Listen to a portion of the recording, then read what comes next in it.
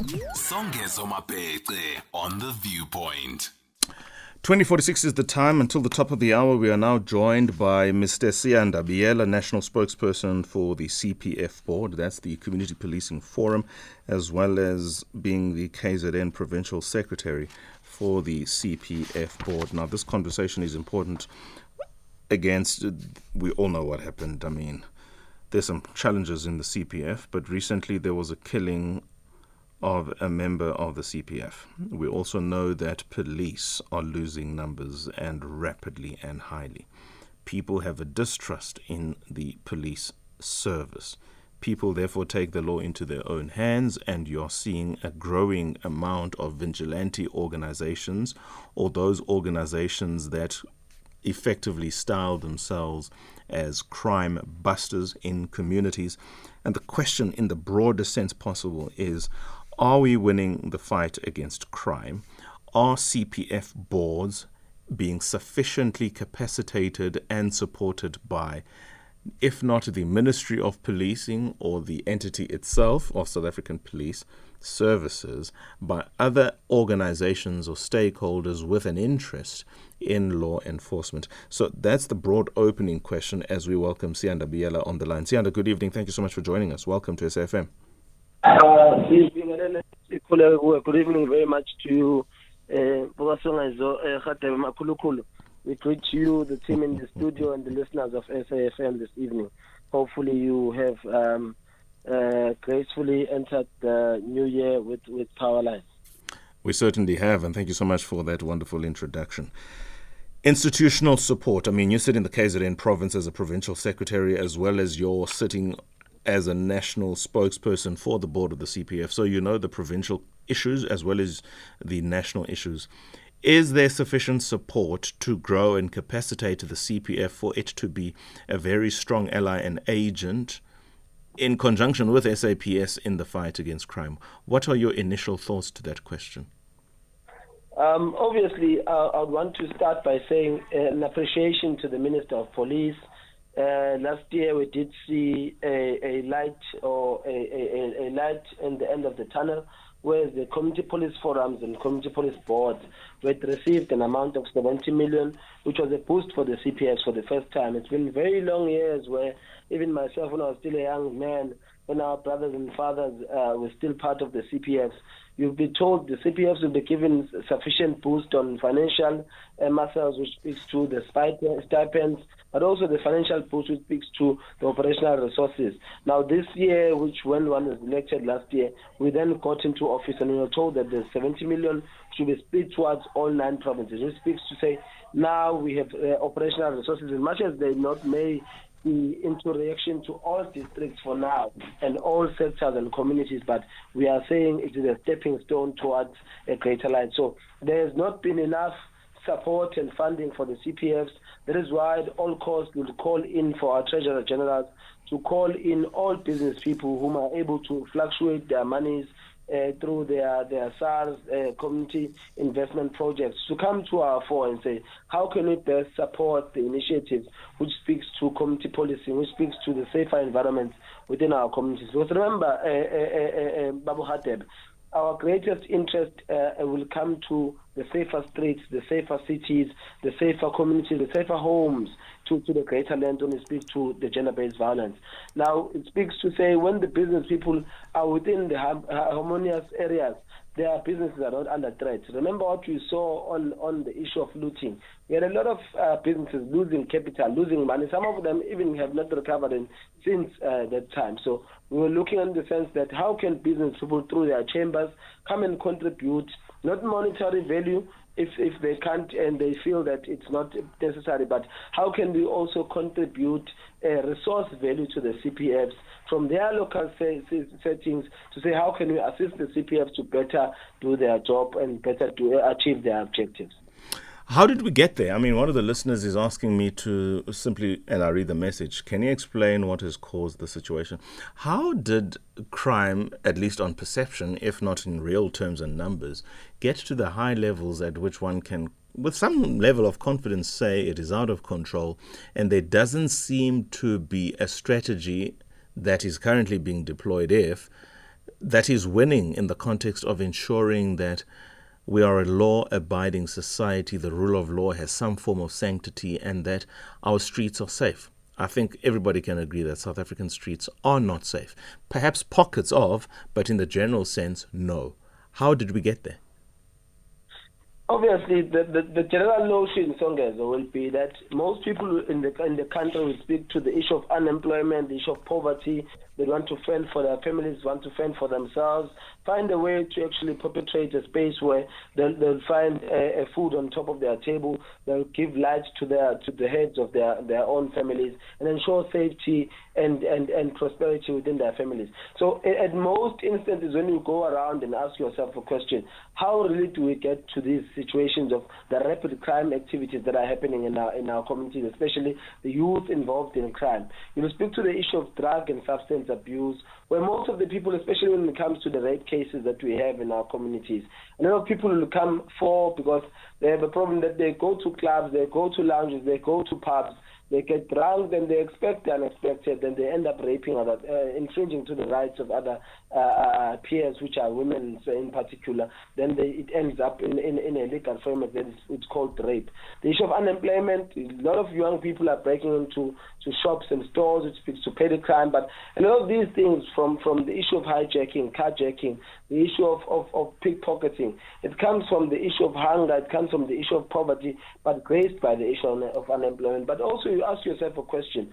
We have departments which are situated in the South African government, which speaks to agricultural development, where people can be taught to actually elevate their poverty life in the sense where one house, one garden. The government has been calling on all these things. Say, one house, one garden. How can we ensure and best ensure that every house has food on the table through the nature that we have, through the vegetables that we can produce from our own gardens and our back gardens that we have?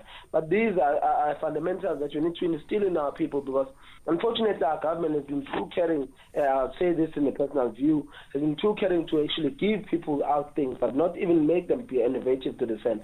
So the responsibility needs to come from both of us as members of the community, assisting the government in ensuring that all of these criminal activities in our communities are rooted out, because the issue of drug abuse is really messing up with our communities, young people, young forwards, who have potential to even play football, to do sports in a sense, to do art, to actually be premiers, to be mayors, to be councillors in our communities, whose their careers are being shut down by the issue of drugs and substance abuse in our community. So I just do take a call to say most of the influential topics you pick up from these things are the issue of poverty, the issue of unemployment, the issue of drug abuse, where people in the morning when you wake up, hey, I don't know what happened, I can't remember what really happened, I can't recall what really happened, into the scenarios that you take to fall.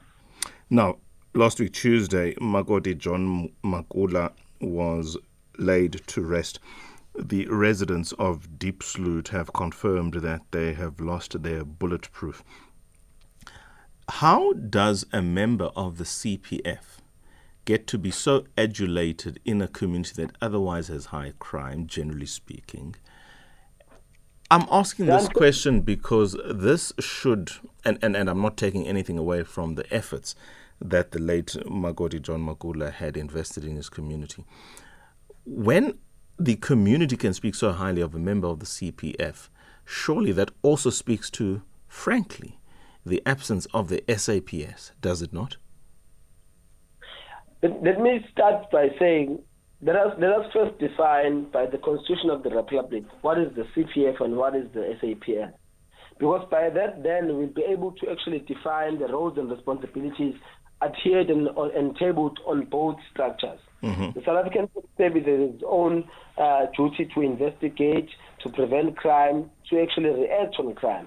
Now, it is a direct opposite, because remember the establishment of the community police boards or community police forums was in and around the issue of saying, how can we best assist the SAPS to now start measuring a communicational baseline with the community? Sure. Now, a community police forum and a community police board will speak greatly on the issue of saying, how can we best direct the services of the South African police services to ensure that we give direction to it and ensure that the direction that we give must produce the service that our people in the communities are saying. Let me make you an example. I come from the rural spaces of KZN National. We have a great issue of stock thefts in our areas, but maybe stock theft won't be there in Hilton, in Pietermaritzburg, within the same province.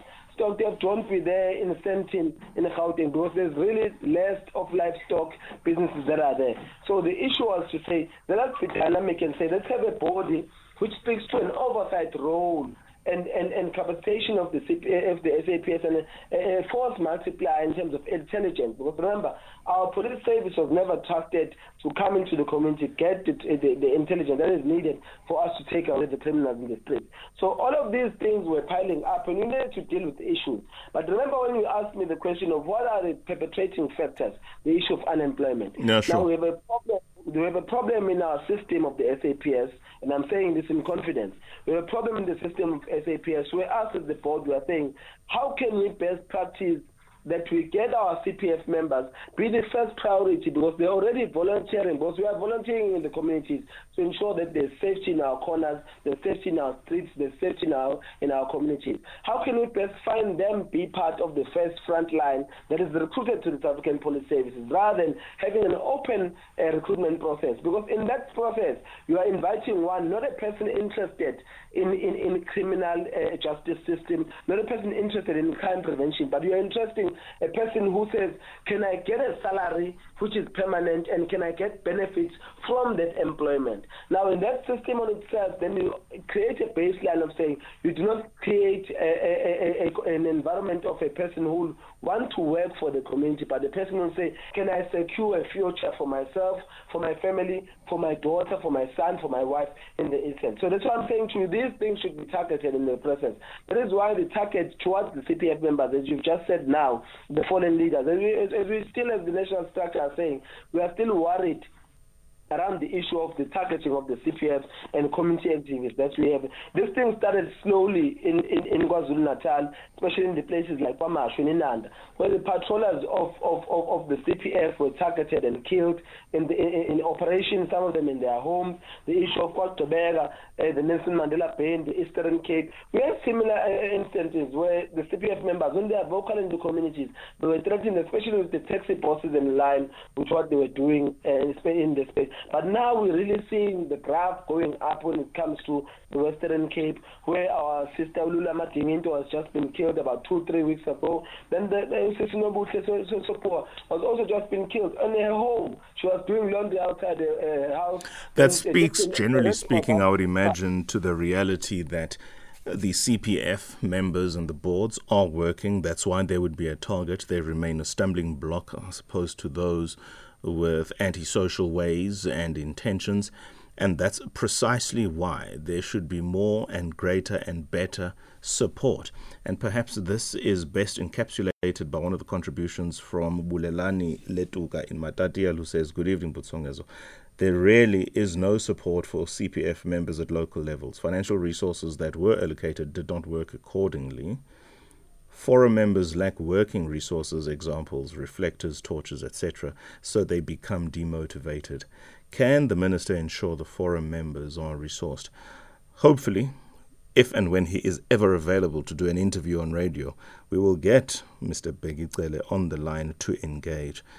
I'm not holding my breath, though, on that. 21 hours is the time. Thank you so much, Mr. Biela, for your time. Thank you very much, Songezo. Hopefully, we pray and we're hopeful that there's a safer community outside there.